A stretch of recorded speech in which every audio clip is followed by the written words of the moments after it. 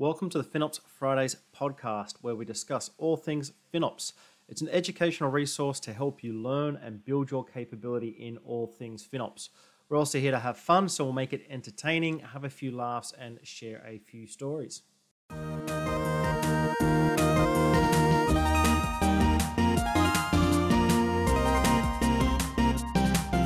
Alrighty, and welcome back to the second half of the show. I am here with Ali talking about gamification, putting the fun onto FunOps.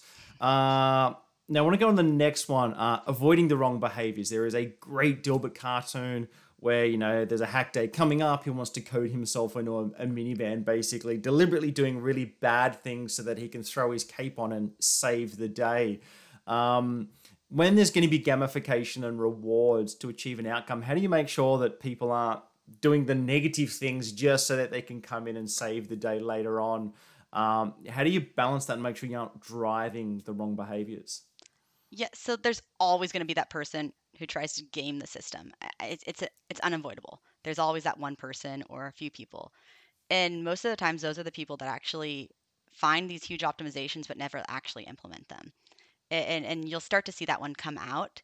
But one of the ways we found to prevent this is to define those clear objectives. And so recognition of a variety of type of objectives. So you're not trying to penalize someone who's been optimized already. If there's a team that's really already taking advantage of the best practices, they're using all of the latest and most modern generations. They're using the pricing models in the way they should be. They're using um, you know serverless architecture, all those different aspects that we'd encourage them to look into. If they're already adopting all of that, we don't want to penalize them, but there's probably still optimization that they can be working on there, and they can always go a little bit further. And so, in terms of kind of awards, you typically break it out into those to three different factors. One, obviously, greatest percent savings, total spend. Um, this normalizes like the difference across teams. So if a team has a smaller amount of spend and another team has a large amount of spend, if you do a percentage of savings of total spend, if it's a longer event, I actually say percentage of realized savings as well as planned savings as well, because you can actually bring in the quantification of their maybe dev environments that they taken advantage of. But this one's really on that one to get the savings that they've actually achieved. And this is where you find the folks who maybe put optimization on the back burner or had a little bit more optimization opportunities to start with because they hadn't really looked into it yet. This is where we see them really excelling and the award that they get. So they're not penalized for not optimizing before, but they're still able to participate and get a recognition after the event. The folks who are oh, sorry, what was that? Oh, no, and you sort of also like try to mix the teams up. Like, don't have them on their default teams that they're on every day, but have somebody that's a good discoverer of opportunities, somebody that's a good executioner of the opportunities, and mix those sort of and distribute those across the teams. Uh, yes. And so depending on the team, the way they work in the event, definitely mixing it up. Mixing it up is definitely helpful for a game day because it's a pre-canned environment that they're working in. Sometimes there's just you need your team to be able to take advantage of an opportunity though too. So when we mix it up, one of the things that we found is there's typically a team that maybe have done an event before and they were really successful with it, or a team that might be one of those folks that are a top trender in terms of that optimization metric and already taking advantage of it. That'd be someone that we might want to partner up with a team that's newer to it, and they can help break it down in the way that they did it and approached it. And it's also always helpful to have someone who is actually in your organization rather than a partner or a vendor coming in and saying, "Hey, you can do this. Here's how." It's, "Hey, we've already done this. Here's what we did. Here's what we learned. And by the way, like you can actually use some of the aspects that we have because you're already running on the same type of setup that we are." Or they're able to kind of connect those dots and you make connections with folks that they might have actually never connected with before. And these events are a good way to kind of bring those people together. And those are the folks that you actually find some of the most innovative new ideas of ways of thinking because they learn from the people that they're helping as well of maybe a new approach or a new way that they didn't think of too. Gotcha. And is there specific areas that you don't gamify that you want to stay away from gamify because of the risk of the adverse behavior? I'd say security. I don't think you'd ever gamify security. That's just not something I'd want to do. But in terms of FinOps specifically, I try not to gamify commits. I think there's going to come into a play where you're going to gamify commits. And when I say commits, I mean your reserved instances or your savings plan coverage. The reason for that, it's really easy to say you've optimized and just buy a commit. And that happens before. That has happened so many times. And it actually blocks optimization sometimes. And so a FinOps person might buy a commit without talking to the engineering team. And that engineering team was like, I actually wanted to, you know, change the type of instance I was running because of what I learned or change what we're doing. And they won't see the savings for it if they do it because of the decision that was made from a commit perspective. So we definitely think commits come into play, but you need to use them in parallel. And so we try not to gamify them up front to let the teams have the time to really look at the architectural elements that they can optimize first. I would potentially suggest not gamifying the purchase of the commits, but gamifying the reporting of the commits. Yes. Like, don't do the whole just 80% coverage thing. Don't get me started. But that sort of thing, like the analysis, the reporting, the insight, the tracking of the commits is maybe something worth gamifying. Yes. And actually that's actually one that we actually have a customer use case that was really cool to see. I know you're not going to like this metric. It, it actually started with them realizing they had like a 99% utilization. I know 99%, still really good, but what they were finding is that their average discount was going down because it was covering items that were um, not always during their core work hours, weren't always the ones that they should be, that they wanted to go to because of this strategy that they purchased with. So they purchased them in accounts, and so it was applying to that usage first. They actually were able to look at it, and I had actually never seen this done before. It was really cool how the different teams work together, from their central finance team to the actual teams who were making the purchases in those accounts, kind of sat down and looked at what workloads they were being applied to during the work week when the peak times are coming. And what they found is some of those workloads that were getting a lot of the savings opportunities were ones that had actually no business hour dependencies, and they could run them on the weekends. And they shut them all down and started running those outside of the work hours. They were still able to be covered because they had the amount of coverage for it, but the other items that were being able to be covered during the team's time were ones that weren't actually getting hit before. So their overall savings dollars went up, and they actually were able to purchase a higher commit because they found that when they spread it out, they could actually increase that coverage because they had these workloads running more consistently on the weekends too. I'd love to just rant for a while. And like on that one, I think to me it sounds more like and one of the last things that I did when I was part of Well Architected, the whole match supply and demand. Like, you've got to increase elasticity. And my point was, well, no. And I changed that best practice to manage demand and supply resources. Like, smooth out the peak, defer processing, buffer, look at servicing a request a different way, and then supply resources however you need. So it looks like that's more of what they did, is to defer that workload, smooth out the peak. And yeah, they can then run everything as commits and not have these sort of huge uncovered peak loads, and not have to worry about the potential use of things like interruptible spots as well. Exactly. And I that was, I still remember that. That was a great paper. That was, the data behind that was amazing.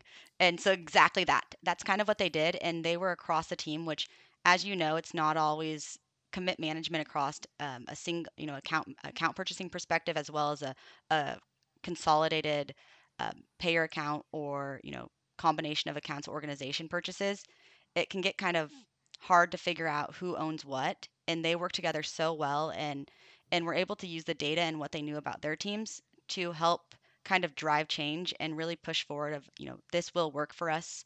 And they were the ones to then be able to work with their teams to implement it, and then go back to the consolidated organization and say, hey, can you purchase this coverage now for us, because we're only going to use it at certain times. And so it was crazy to see these teams who used to do this in silos were now working together, and they have probably one of the most efficient automated processes now that they still have to go in and talk to their teams, but they've got it down to such a well-oiled machine that the teams now know to tell their counterparts like, hey, we're thinking about doing this change.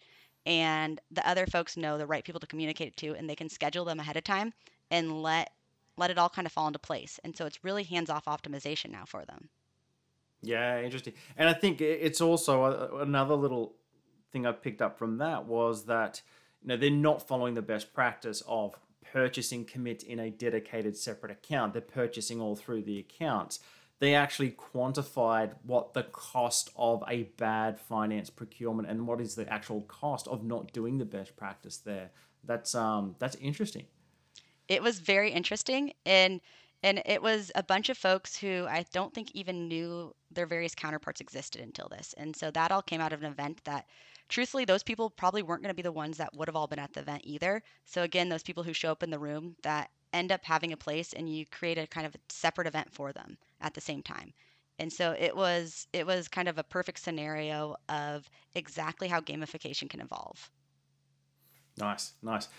All right, now is the time where we take a quick break for the mailbag questions. This is where we answer the questions that you've given us for the previous episode. If you do have any questions or feedback, email us feedback@finopsfridays.com. Also, if you're watching on YouTube, flick a little comment below. So across to the mailbag.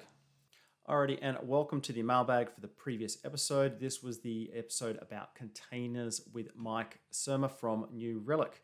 So the first question, Mike, sounds like New Relic was an early adopter of containers.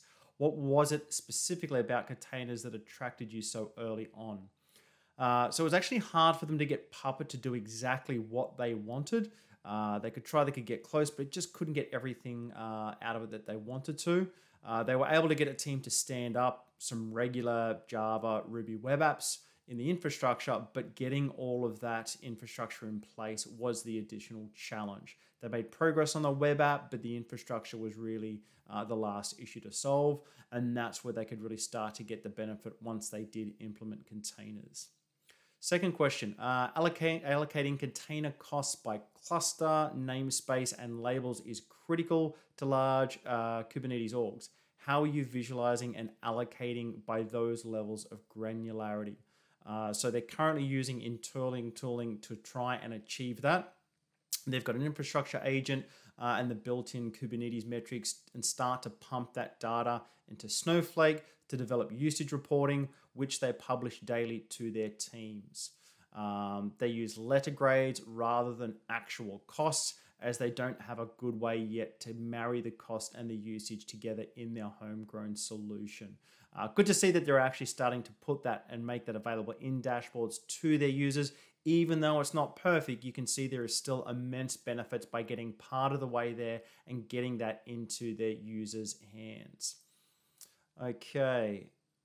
What level of Kubernetes cost monitoring do you have in place? They're continually focusing their efforts to try and build that out and increase the capabilities. They don't currently have a good way to attribute the cost precisely. They do take a more usage-focused approach on that, which is the next best thing for them. Where's the majority of their Kubernetes spend? Currently in compute. Final question. There's AKS, EKS, and GKE. What are the pros and cons of each? Why have you chosen the specific ones you have? Primarily, they use EKS as they don't currently have significant workloads in the other cloud providers at this time. They do anticipate they will start to use EKS and GKA once they start having significant workloads in those vendors, though. So again, they're not against using multiple platforms. It's just a case of use the one that's most appropriate for what you've got. The biggest win that they've currently got is no longer having to manage the control plane, and that's where the big win is. So if you've got any questions or any feedback, feel free to email us at feedback@finopsfridays.com or leave a comment in the YouTube video below as well. Back to the show. All right, and on to our very last topic that we're here to discuss about gamification. What does success look like? We've spoken about it. I'm pumped. I'm excited. I've got an understanding of how to start gamifying. What does it look like over the long term when it's successful? Everything's working well. It's been in place for a while. I've got capability in my organization. What do you see? What are some of the things that have changed within a customer that's really evident after they've been successfully gamifying things? Yeah, so obviously with the gamification, a lot of times that comes out of the events is actual savings realized. And so that's always one that's pretty successful and pretty fun for them to show. But I think one of the most impactful aspects of it is when you get to see teams actually take what they learned and apply it post the event as well and continue on it as part of their day to day. So we actually worked with a customer once who was looking at a processor optimization where they were adopting a new type of processors, instance processors. And during the event, they had a pretty good adoption. They actually won the event. They were able to convert almost all of their non prod environments in about a 4 week period. But you know, post the event, they had a little bit more to finish on their non-prod environments, and we weren't even tracking anymore. They already gotten their award. They had already won. They were actually the top adopter at their organization, even with just their non-prod environments at this point in time. And I was doing a kind of a post end of year recap with their central team, and was pulling metrics, and it shot out to me.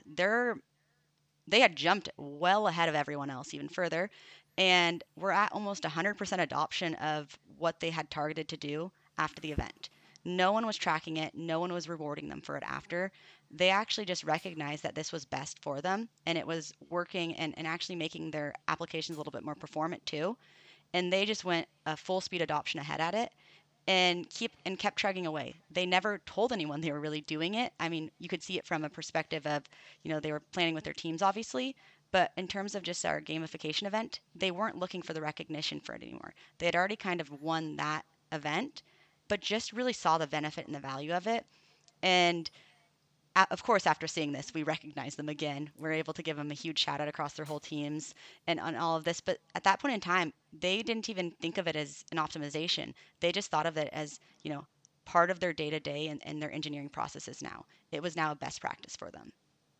So you actually saw the outcome and the goal of gamification, but just happening in their day-to-day workflow, their daily workflow and work style had actually just changed. Exactly. And so we actually asked them about it, like, what are you guys doing? How can we take this back to some of your other teams as well? And they basically said there was kind of this like point of an aha moment of, you know, it's now just part of our day-to-day checklist. You have the different things that you do before you, um, you know, deploy your latest code, or you know, improve your application, or take action, or do anything. The same way you wake up in the morning and have your routine, they have their kind of checklist. This just became an item on their checklist, and it became second nature for the teams. It was no longer, I have to optimize this. They started from it from the start for anything new. And for the ones that were still there, they quickly were able to take that single action and get off of it. And now they were looking for, what do we do next? How can we keep adding more of these type of daily best practices into our day to day, and we're actually looking for like little kind of tweaks that they could add on top of it. And so by understanding their processes, we actually were able to figure out, hey, if you make this kind of same little tweak here, you can replicate the same type of approach with another service. It's a pretty similar concept, and they were able to take that one and adopt it too. So another really Yeah. cool way of figuring just how they learning from them, and also just seeing kind of what what makes a difference, what actually moves the needle to realize savings.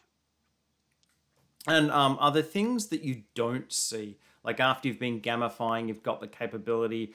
Are there things that go away? Escalations at like bi-weekly reporting sessions, finance yelling at ops. Yeah, what do you see that goes away as some of the bad things that are no longer there? I think the finger pointing about, why didn't you do this beforehand? Or, you know, you have this whole dollar value of an opportunity that someone presented and said, I think right sizing is the best one example of this. It's really easy for someone from the finance side to say, you have so much money you could save here, but there's more than meets the eye. And so I think there becomes a respect component of it to really understand that not 100% of an optimization is always realizable. You're looking at a best case scenario. So before you kind of jump to conclusions, you know, talk to the teams, understand why it is or isn't something that they should be looking at and what's more feasible. And I think that's one of the key pieces that comes out of it, because you're not having these false reality of numbers that kind of put people against each other, because they're now on the hook to answer why they couldn't get that large of a savings. Instead, they're now talking about how do we make sure we are getting the maximum savings that we can or the maximum efficiencies we can based on our constraints and what we need to do from a business activity perspective to keep our end customers or are their end tooling, whatever they're, working on in a way that it's running as efficiently as it can. And is there, as you're going through the progression, you're building that capability, are there certain milestones or certain things you do differently at each stage? We touched on it briefly before. At the start, everyone's all in, it starts to dwindle down. Do you then look at refreshing and trying to bring everyone back in? Like, what are some of the main things you see over a longer journey of gamification? I think building out your internal toolkit. And I say internal toolkit because I know there's a lot of resources out there, but a lot of teams will start to build out their own toolkits and use content or use learnings that they have from each other. So customizing it to be, how did we do this within our organization? Or what are kind of the folks that are SMEs or the subject matter experts in these areas that you can leverage? And so starting to build out kind of those organization specific types of areas where they can now take it and learn with it.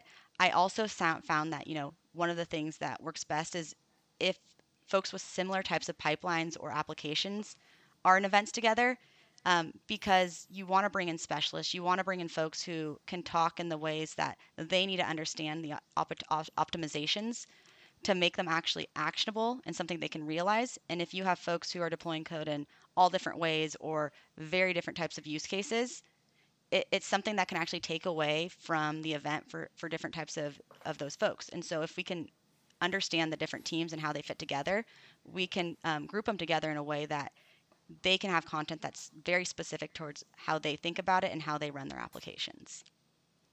Excellent.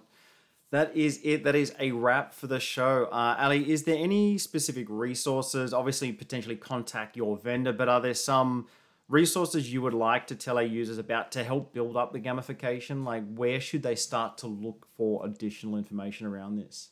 Yeah, I'd say the first place is your own data. A lot of the folks that are going to be, looking at the gamification and where their opportunities are with their teams are the folks who hold the key to where their data trends or their cost optimization trends are today. So if they're able to actually take that and actually see, okay, gamify themselves first. Where do I see these opportunities? Challenge themselves to find it and work with their teams to see where their opportunity lies first. That would be kind of the first step. There's a lot of resources on the well-architected labs about how to look at your spend, how to see it, how to understand it. And there's also a lot of game days and types of immersion days that vendors offer where you can just learn more and see where your team's interests are. So a couple different areas there, but at the end of the day, make sure it's actually an area that your team has spend in and has an opportunity in there. So start with yourself, challenge yourself, look into the data, and understand where your trends are. So that is it for another episode of FinOps Fridays. If you have any questions or feedback on this episode or would like to learn more, please feel free to reach out to us at finopsfridays@aptio.com. Also like and subscribe to get updates for future episodes.